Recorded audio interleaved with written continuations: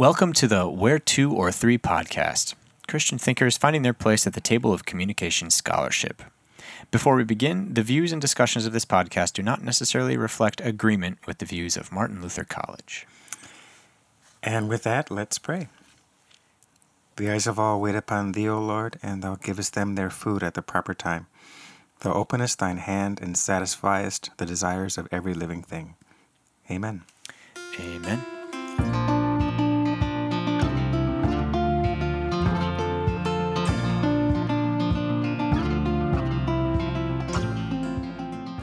So our topic today is one that is directly suggested by the scriptures and by a little familiar piece of Lutheran theology, and that has to do with, we'll call it social perception or social cognition. It has to do with just how we make sense of people.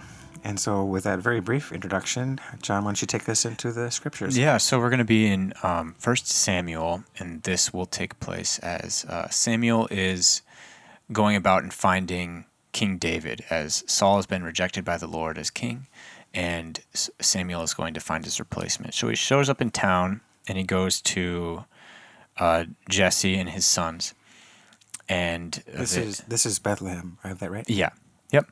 So he goes there, and they're consecrated. They have the sacrifice, all the rituals that they do, and Jesse lines up his sons, and he saw Eliab. I don't know if that's the way to pronounce it, but sure. Yeah, he's one of the sons, and he says, "Surely the Lord's anointed stands here before the Lord."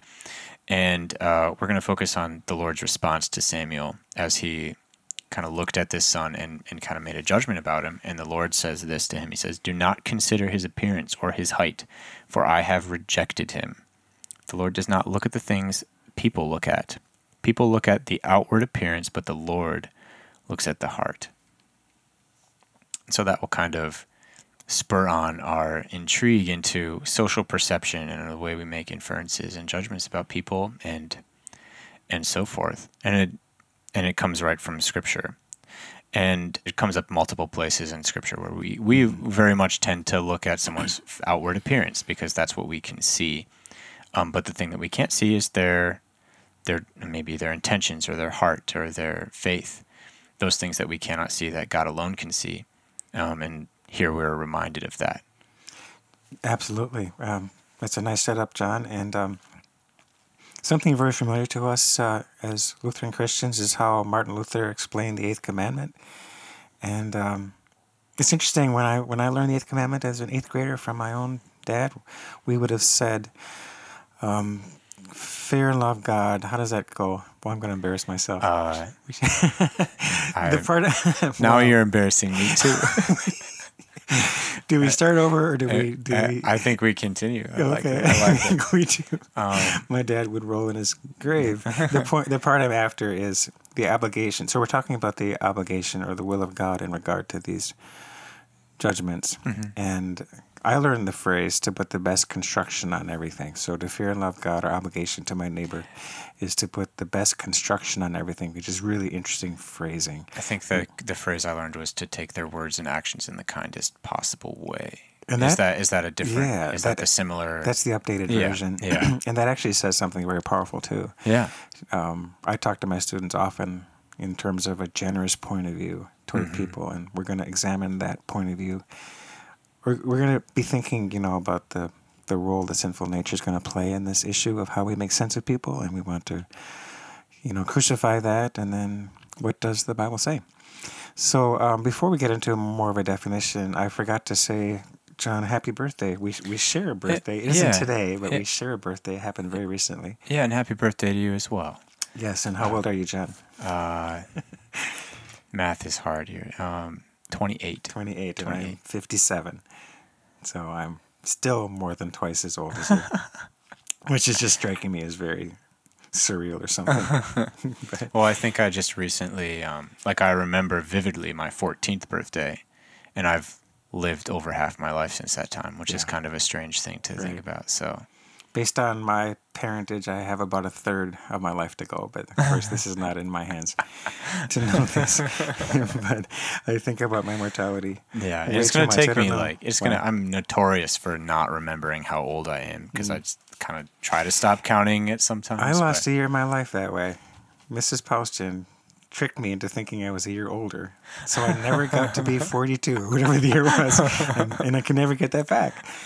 So anyway. Well, you could make it back, I'm sure. If you maybe this year will be this year. 42. You're 42 now. And then in which case I am over half your age. I just married off both my daughters this summer, and seeing wedding pictures, I just had to comment on one of them.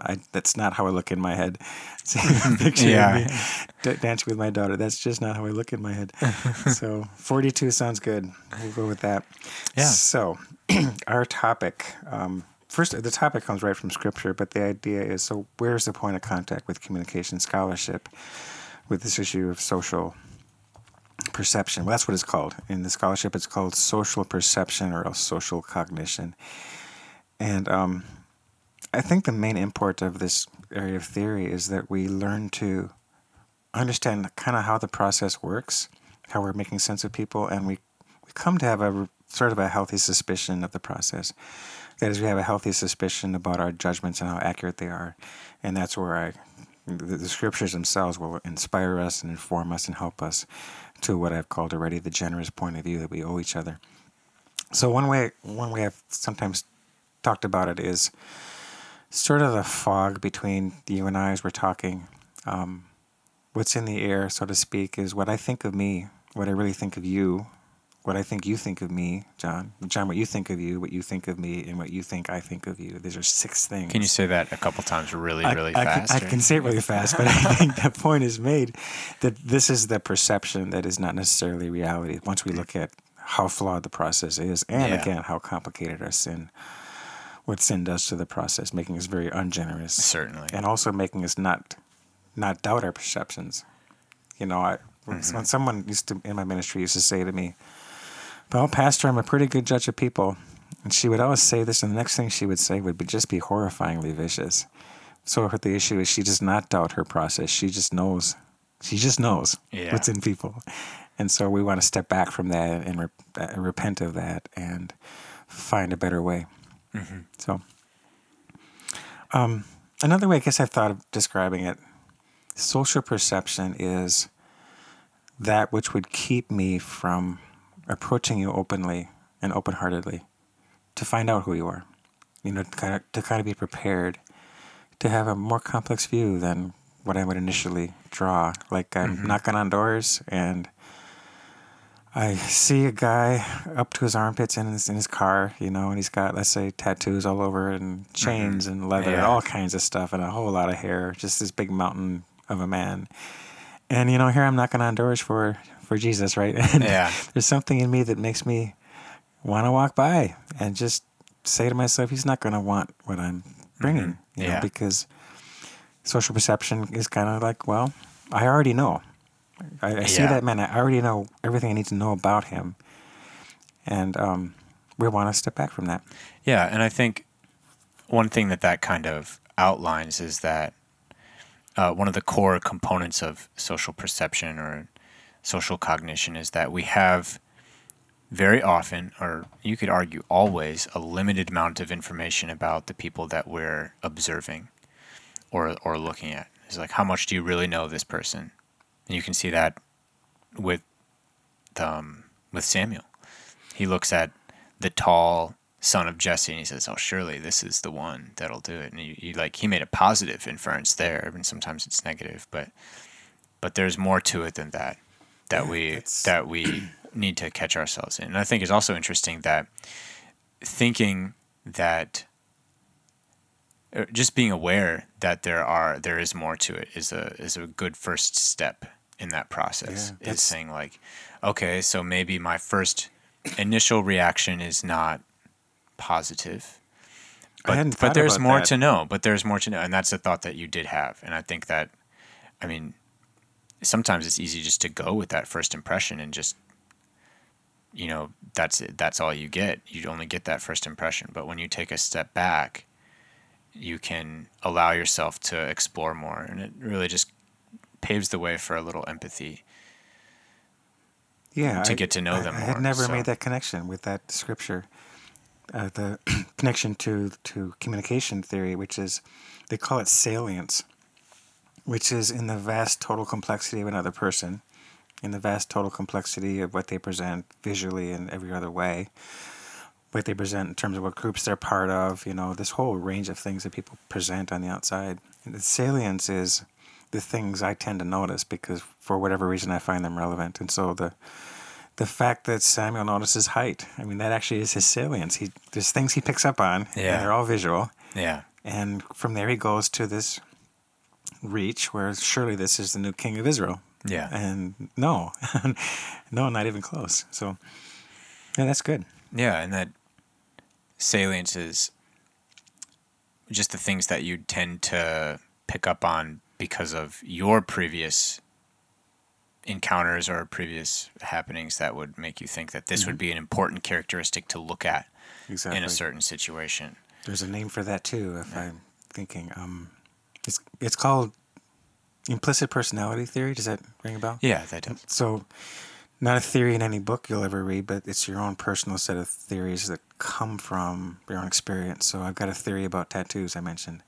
I've got a theory about different ethnicities. I've got a theory about, beautiful people. I've got a theory about jocks. I've got a theory, Got a theory about potty mouth. If you got a potty mouth, I've got a theory about other qualities that you probably have too. Mm-hmm. And so I guess the idea is it sort of starts with the vast total complexity that we can't even ever put on display. Yeah. There's just more to us than only God can see. But out of that, then you would think about how much a person can display. But even that, even if it's a small portion of who they are, even that is vast in terms of the amount of information that we have externally about us. And so the theory, again, is that we're going to tend to catch a few things, just a sliver of what's there. We're going to catch a few things. And based on our experience, we start to add meanings to things. And before you know it, it's called the ladder of inference. The ladder of inference, we climb gradually, applying meanings and assumptions to things. At the top of the ladder, we are dealing with people according to perception, that you're arrogant or whatever it might be. And again, it's really to step back and realize the process is really problematic, and we just our communication is fraught with errors. Yeah, really. And that's what I remember from this, which was, it is a more broad theory, not one that you'd study specifically. But we did talk a lot about the biases that we sometimes take into these situations and how those affect our ability to make correct judgments. So those are things to be aware of. I pulled up a list of them here. There's the availability heuristic, the Dunning-Kruger effect. What is that? The Dunning-Kruger is, I'll just read it. It's the effect by which test takers fail to understand their poor performance because they suffer a double fault. So the first problem is that they don't have enough knowledge to produce good test results. And then 2, their shortfall of knowledge prevents them from being able to understand prevents them from recognizing their lesser responses when compared to those of others. So you're sort of like someone who's, I don't know, I can't think of an example right now, but I'll just let it be as it is. Be wary of the Dunning-Kruger effect. There you go. But other things like self-fulfilling prophecy might exactly. be like that might be similar to the one that you were talking about earlier, where you tend to take things that are important to you, and those are the things that are important about this other person. Well, maybe not. And then you filter out any information that would change your perception, because you know, and you only receive information that confirms your perception. And that could be the example you gave too. Is how I think about my math ability. Well, I'm going to receive certain stimuli that's true, and I'm going to filter out everything that would contradict. And so there are a lot of categories of this. A lot of categories for how these work. Like I mentioned the horn effect, which is I see one bad quality, I assume others. The halo effect is the opposite. I think one more thing before we move off from the biases or the errors is that if we distinguish between the locus of control. So if a person is doing an action, we often tend to make that because of their personality. We think, this person might be a mad individual, or we oftentimes will overlook the fact that they might be in a very stressful circumstance, and they then attributing their behavior to like an outside factor versus an inside factor. So those are things that I try to look for too and catch myself in, but again, it's a very difficult process to go through, and we do these things subconsciously all the time. So yeah, that's a good one. I mean, it's called the fundamental attribution error. yeah, So attribution is the tendency to assign meaning to people's behaviors. Like if you don't come to my office when we're scheduled, I'm going to sit there assigning some meaning. Like you're, who knows, lazy or inconsiderate or whatever it might be, or you must be so busy or something. And one thing that's been noticed is how trust plays a role. So if I trust you, then I'll tend to attribute your mistakes to the situation. If I don't trust you, I'll tend to attribute your mistakes to you. It says something about you. And it's an interesting kind of way to think about things. And then that kind of dynamic you can explore in a lot of different contexts. I know in at MLC, when like teaching theory, we talk about that, where, is the person tired today, or are they actually like a chronically late person, or maybe someone in their family got hurt, or just the internal versus external locus of control is a very thought-provoking one when you apply it to different circumstances. So yeah. And so another way to get at when the attributions are all unkind. So no matter what I do, it's wrong. And no matter what good I try to do, I don't get credit for it, so to speak. It's another way to say the real question is the trust and goodwill. We should be asking each other, what happened to that? Not get caught in the weeds of who said what. What happened to the goodwill between us that lets all of our attributions be kind and generous and taking you in the best possible way? What happened to that? And I think that maybe relates back to our first episode again. I don't know if we're going to bring this up in every episode, but I'm certainly helping that. But if you look at expectancy violation, the first impressions that you have are a big part of that. And then once you kind of get the egg to roll down one side of the roof, it kind of continues to go that way, and it's much harder to get it back. So maybe that's another bias that you have, is the things that you tend to view favorably, you continue to view favorably. And yep. The opposite is being true as well, where the things that you maybe have a negative, let's say maybe tattoos have a bad association for you, and then every time you see someone with tattoos, that's the first thing that comes to your mind. Now what you do at that point can change, but sure. Yeah. Another interesting example is the roles that people play.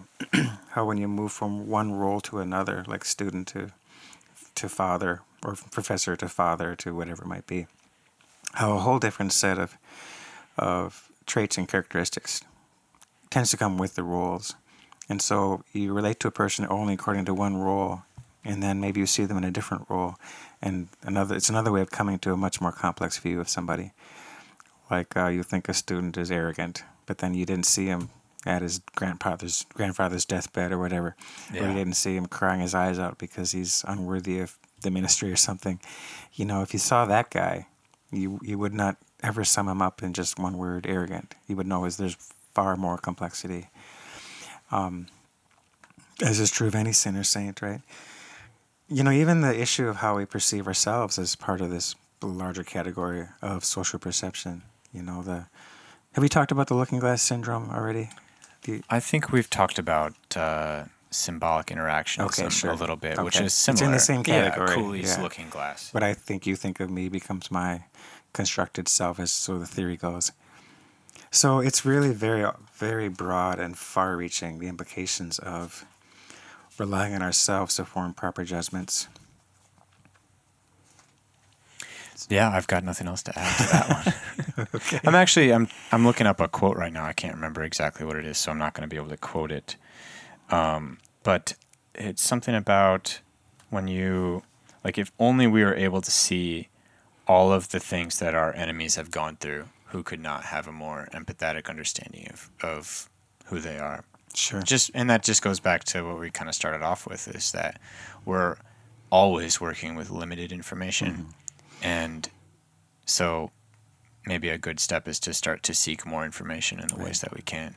If you knew their struggle, they would arouse your compassion, and you might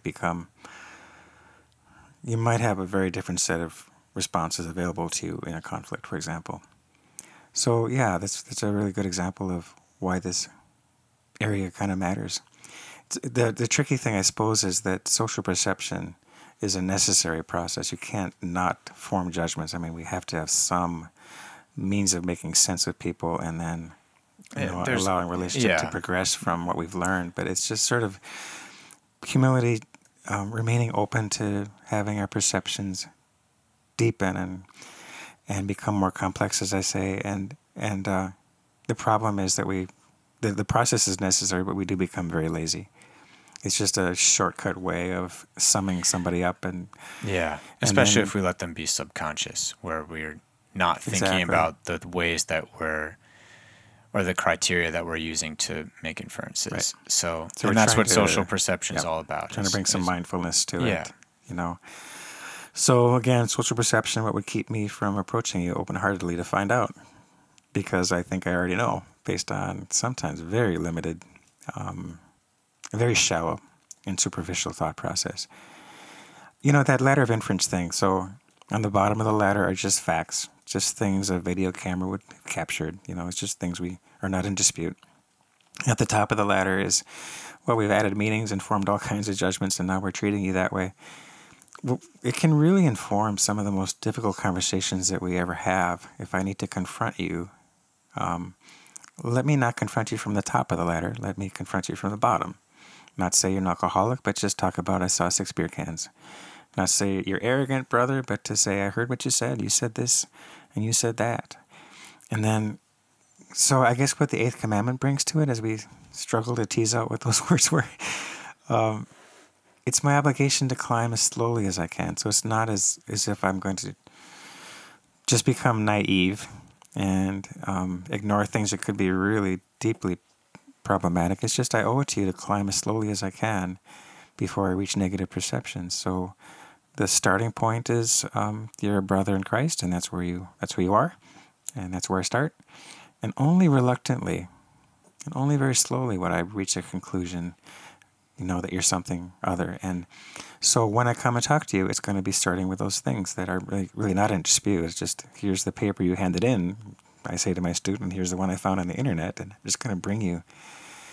And then you get to tell me if I'm wrong in some way. You get to shape my perception. And I'll listen to you.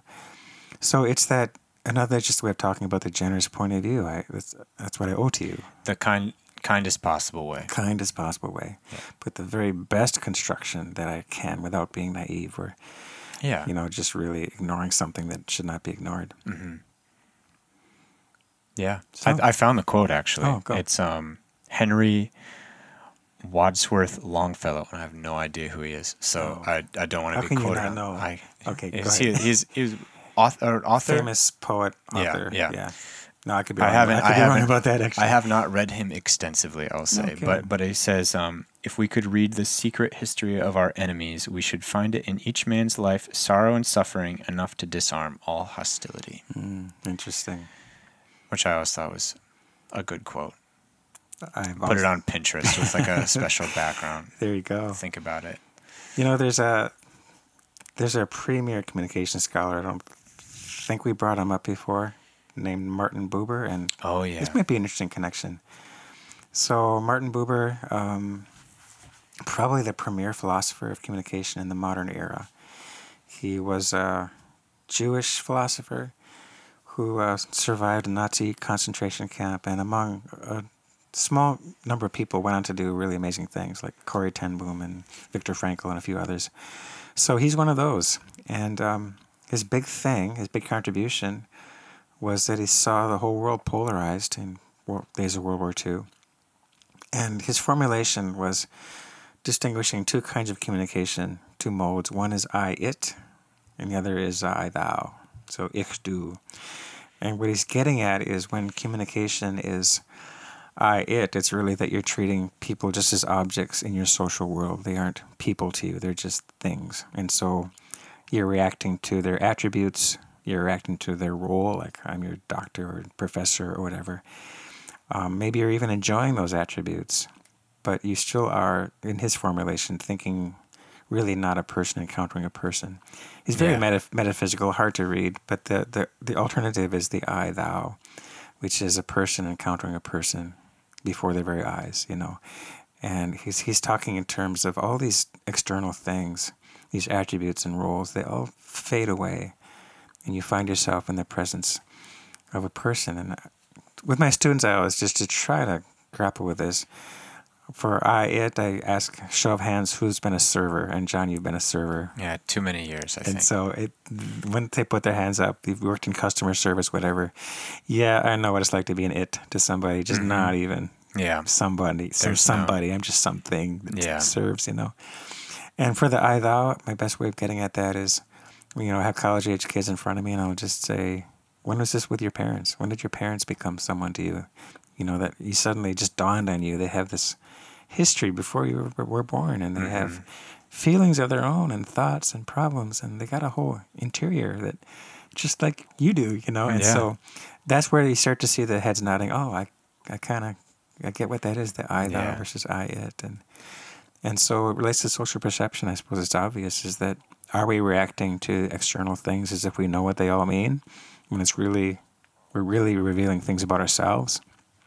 When we make a certain judgment, we're revealing what's salient to us. We're revealing our biases more than we are getting to the essence of somebody else.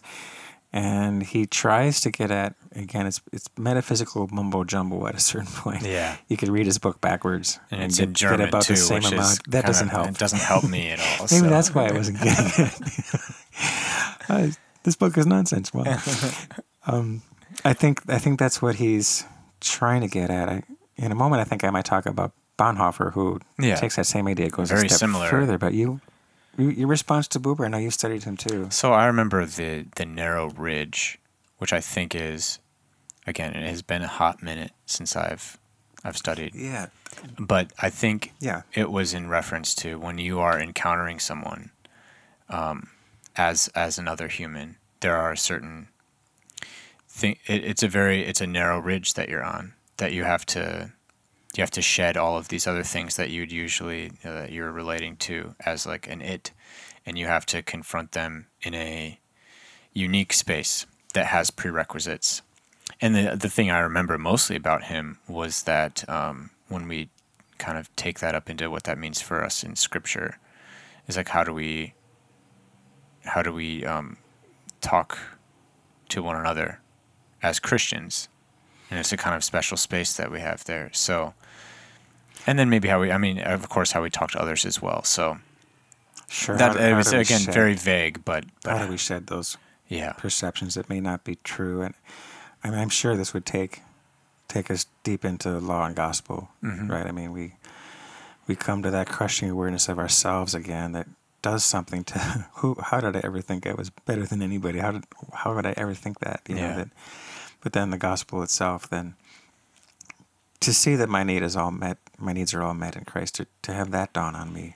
Yeah, and I think that's to be able to look at another person and actually see them. That's what I remember, is that's how Jesus looks at us. Yeah, right. That's how he confronts us. That's how he treats us. Yeah, so that's such almost a model for us to sort of emulate.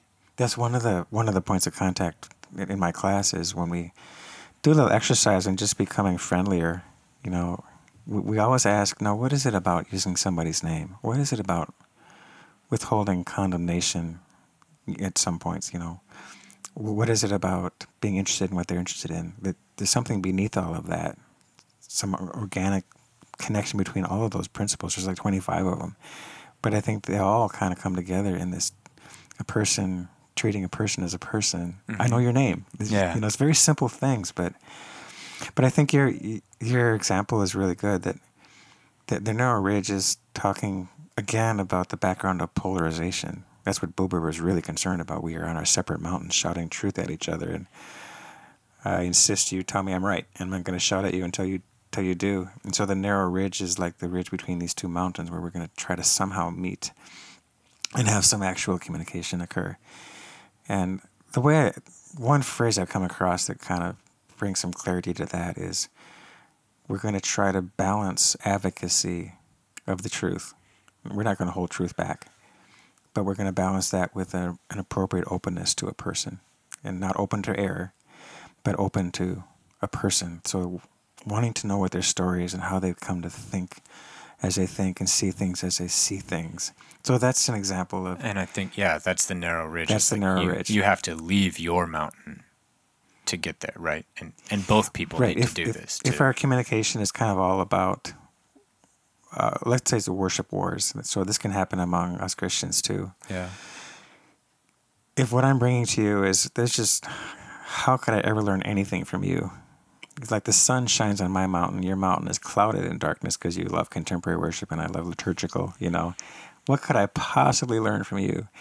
It's attitudes like that and postures like that are going to keep either of us from growing and coming to a more complex view of the issue between us. And so there's something about, I'm going to advocate. I will, but I'm going to be open to you as a human being too. Yeah. And that's the difference between I, it, and I, thou, and one way of framing it.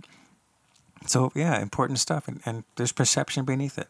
Yeah. Perceiving you as my enemy, my adversary, or perceiving you as blood-bought, someone with a story of your own, Yeah. And I think there is something to be, being a server for so many years, being treated like an it is not fun.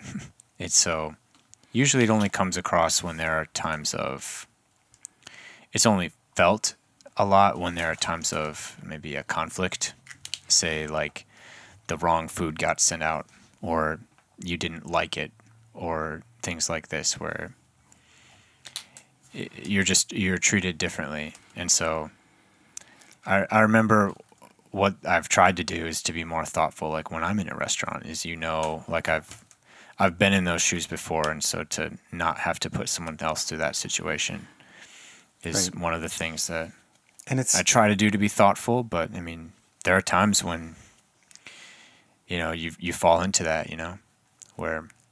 Right. I think you brought up the term linguistic determinism. Was that on a? Yeah, that was. Was it on a podcast or before? The podcast from just before this one. Okay. And so this is an example of that. Before you had the terminology of I, it, you really couldn't probably think about that difference in communication modes. But once you hear it and understand it, then it becomes a useful lens. Yeah. And that's the thing that's such an intriguing thought because it still happened before you had a name for it. Exactly. It was still there. It was still something that occurred, but when you put a name to it, it allows you to step back and be mindful as you're doing it. Exactly. Which I think is we argued that in the last episode, right? For dessert is that's the reason we look at, scholarship and you see that as adding value to our just life in general, but especially our understanding as Christians. So definitely. Now, John, we've discovered a problem with our podcast, and that is that we're recording things so spread out over time.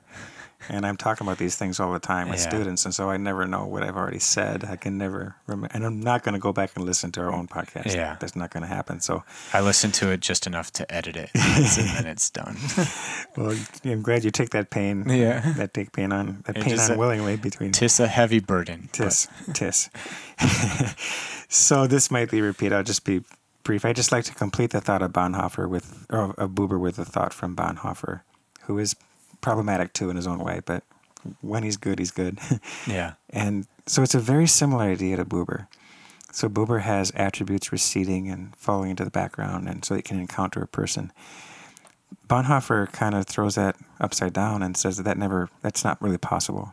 He's saying we never really meet someone unless Christ comes between. And I think this may have come up on our communication episode. Yeah. But it fits here too, that in a similar way, when differences between us as Christians recede, and here there's no male or female, slave or free, all that falls away, and I can learn to treat you according to the decisive way God has treated you, which is that He has washed you, redeemed you, and covered you.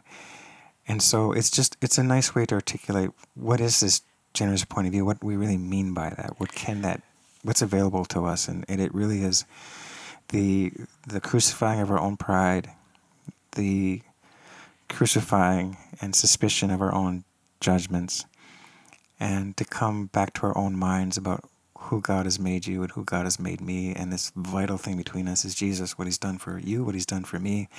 And so it takes Bonhoeffer and says, it takes Buber and says, I'm not sure that we really can encounter each other in this way that Buber's trying to get at. Yeah. At least not the way a Christian can encounter a Christian. And that's what I think, looking back now at my schooling, not in the podcast, but I think that's where the narrow ridge came in, is, Christ being a part of that is very much additive, and almost that is one of the prerequisites that you need to have. And maybe, I don't know, maybe we can bring up another person we've talked about before, but maybe Burke with identification, or... Sure, it's the same thing. Church review as well, but the idea of sharing human stuff. We share something, and when we share Christ, that's something even right. more. So the calm scholar will talk about recognizing the humanity of somebody as sort of, this is the home run that we share human stuff in terms of desire and pain and all that kind of stuff. But again, the Bible just trumps everything and fills everything with life, that we actually can share more than merely our own flawed humanity. But that's what the word in the Bible for fellowship really means. Koinonia means to have in common, and having the best thing of all in common, which is the love of Christ and the future he's opened up for us, and so on. Yeah. I think one thing that's, kind of switching lanes here, I think one of the things that's interesting about the scholarly side of social perception and the various thoughts and ideas that kind of swirl around in that whirlpool is a lot of it is kind of aimed at being objective about the way that we're perceiving things.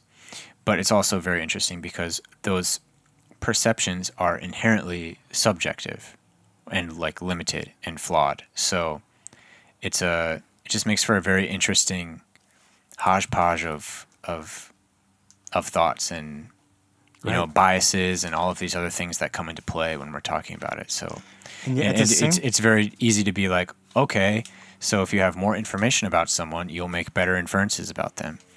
And maybe sometimes that's true, but also there might be a couple times where it's not, because sometimes the more information that you get just confirms something that you already believed about them, which might not already be true. So I don't know. I just thought that was an interesting... No, I feel like I'm repeating myself maybe, but all the theory in the world doesn't really confront what we are like in the pride of our sinful nature. Yeah. And so the Bible just does so much more for us than all of that could ever do, because it does confront that. It does confront who I am and what I bring to people, and you just have to repent on your knees over the stinginess and cruelty of our judgments. And but what a clarifying thing it is to live with law and gospel and on a daily basis. And so it's sort of like the Christian has the same problem that the pagan has when it comes to social perception, but the Christian then also has the resources, the reason, the power to die to those and live another way. And that is to take your words and actions in the kindest way I can.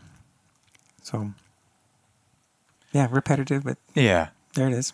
And I think we're kind of running out of steam on this topic. I think we've covered quite a bit, though.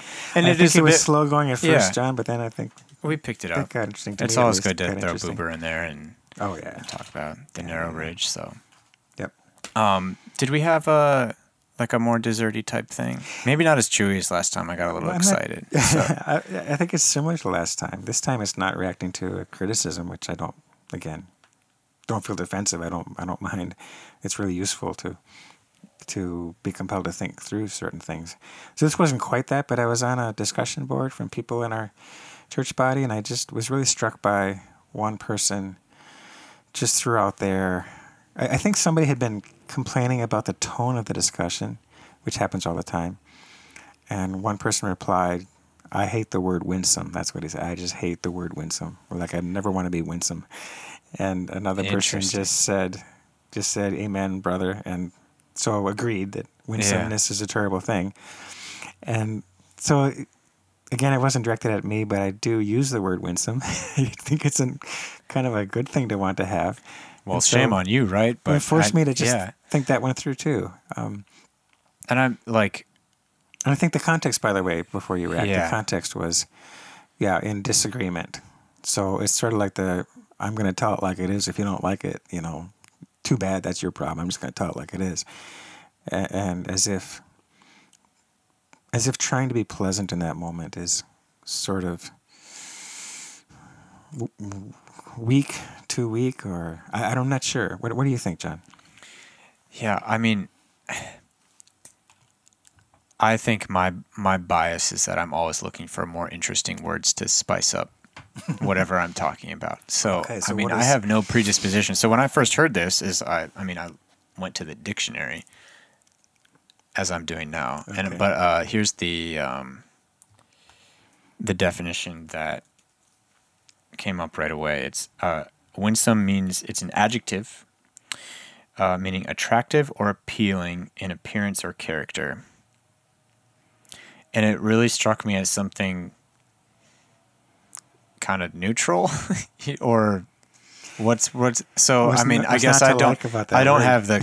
I don't have the context for, again, what that conversation was talking Right. about. But we have. I mean, one of the phrases that I've heard is like a winsome argument, or a winsome conversation, where there are steps taken to make sure that you are being perceived better, I Yeah. think is how I would describe that. And that's Yeah. very related to what we're talking about. and And it's what just acknowledges an awareness for that, and then doing what we can to make sure that we're interpreted correctly. And I don't mean to use this vehicle to criticize some anonymous person. It just was really thought provoking. I think where winsome got into my vocabulary, couple places. One is among the most respected professors on our campus at Martin Luther College. I had audited a course from this man, and he was discussing how the Apostle Paul, in the controversy and the clamor in Ephesus, clearly had a relationship with officials in that city. And he used the word winsome his assumption was that the Apostle Paul had a way of not being obnoxious, in disagreement. He had a way of he could make things pleasant and, Yeah. and smooth between people, even people of different kinds. And the other way, real quickly, I'll let you respond, is a book by Gene Vietz that I give to anybody going to a secular university out of a Christian context. And the book just starts with a study of Shadrach, Meshach, and Abednego in Babylon. And it's just a study of how they handled the controversy of they should eat the king's food. And why are they eating the king's food? What's wrong? What's wrong with the king's food? And how they handled themselves was just so very winsome. It was In a similar vein, I think, of Daniel too. The same type So of relationship. They understood the dilemma for the other person. They understood what that dilemma was, and they found a way to, just to navigate that pleasantly. And so I'm sure that book, I think it uses the word winsome as well, and so that's what just kind of caught me. Yeah. Like, we just hate this word winsome. I mean, the more I dive into it, the more I would think it's a trait to be desired. I'm trying to think of a situation where that would be a bad thing to have. And I guess I'm Well- not going to say like, If you err on the side of pleasing people and then the truth is not coming out, that'd be one thing. I think, yeah, I feel like in the background of this discussion was, honestly winsome maybe. well, yeah, speak the truth Yeah. in love. I mean, that's an obvious verse. I think it was like looking at Jesus, who could be very fierce, right? He can turn tables over in the temple if he wants to, and being very confrontational when he needed to. Yeah, I mean, just Matthew 23, oh my goodness, talk about not being winsome. Yeah. Or the Apostle Paul. I mean, Paul could be fierce. Galatians especially, how he deals with people who are adding things to the gospel. I mean, the gospel is worth fighting over, and the gospel Yeah. is worth having some strong words and so on. I just kind of step back and say, okay, we have these examples. They aren't necessarily prescriptions or descriptions. But I really believe the preponderance of what the Bible says about how we are to be when the truth is in dispute, I think the preponderance is really toward gentleness. So gentleness and respect. A quiet answer turns wrath away. I mean, there's 1,000 scriptures I can think of. The Paul addressing slaves on Yeah. how their conduct will make the gospel attractive, which is a really strange. I wouldn't have said that, but I say it because Paul said it. Yeah. I wouldn't have thought that way about it. Making the gospel attractive, what is that? But he speaks that way in terms of the conduct. And it's everything that the Proverbs say about cheerfulness and conflict, it all comes together. And I would have to think that's our default. I would have to think, there's a place for strong words, obviously, but the default would be, can I maintain a climate between you and I that is amenable, and whatever other words I can find for this. Yeah, and I think that goes into just our culture nowadays too. So you could argue that it's similar to as it was in Buber's time, where it was very polarized, and it's very hard to meet someone in a place where you can actually talk. And being winsome is a good strategy to get to that place on the narrow bridge. And you might have put your finger on what made a person not like the word winsome. Is it probably reacting to a tolerant culture in the worst sense of the word tolerant? And so we're just not going to offend anybody. I mean, if that's the point, someone hates the idea we would ever say, well, let me not offend anybody ever. Let me never be scandalous. I mean, you're not going to preach any gospel once you've decided that your job is to keep things from ever becoming contentious. Yeah. But so I would imagine that kind of comment would come from a place where that was not the primary factor in the situation. It was because being winsome by itself. Yeah. I can't. I think again, there's maybe there must be a time where the winsomeness was not called for, it could make an awkward situation, I guess. You're in the wrong and you're trying to be winsome to get your way out of it, type of thing. Yeah, I guess I can see that. There's ways it could all go bad, especially again being winsome instead of speaking the truth. Yeah. If it's one or the other, then speak the truth. If that was the false choice. Yeah. The way I respond to it, I was thinking too. My natural temperament would be to be winsome if I could. That's social perception. Yeah, it definitely. So there it is. And what I would not want to let myself do is to make that a virtue. As if I'm winsome because I'm just so deeply rooted in Christ. That's why I'm being winsome. When the fact is, it probably is because I like to please people and I don't like conflict. Yeah. I would like the person on the other side to do the same, and not just because you tell it like it is. Don't make a virtue out of what is your natural temperament if you just love telling it like it is. Yeah. That we can both of us can be challenged by what the scriptures say about disagreement, especially over the truth. And I'll take to heart those that say, come on, Timothy, be bold. God didn't give you a spirit of timidity, he gave you a spirit of boldness. And so that'd be for me. And for the other person, I might say, why don't you read the Proverbs? And, it's not something the Bible is silent on as far as how to handle. And I think that's a good way to wrap up this whole episode, is just to be more mindful about how you're observing and inferring things about other people, but then also how you are responding to those things in your own words and actions. Yep.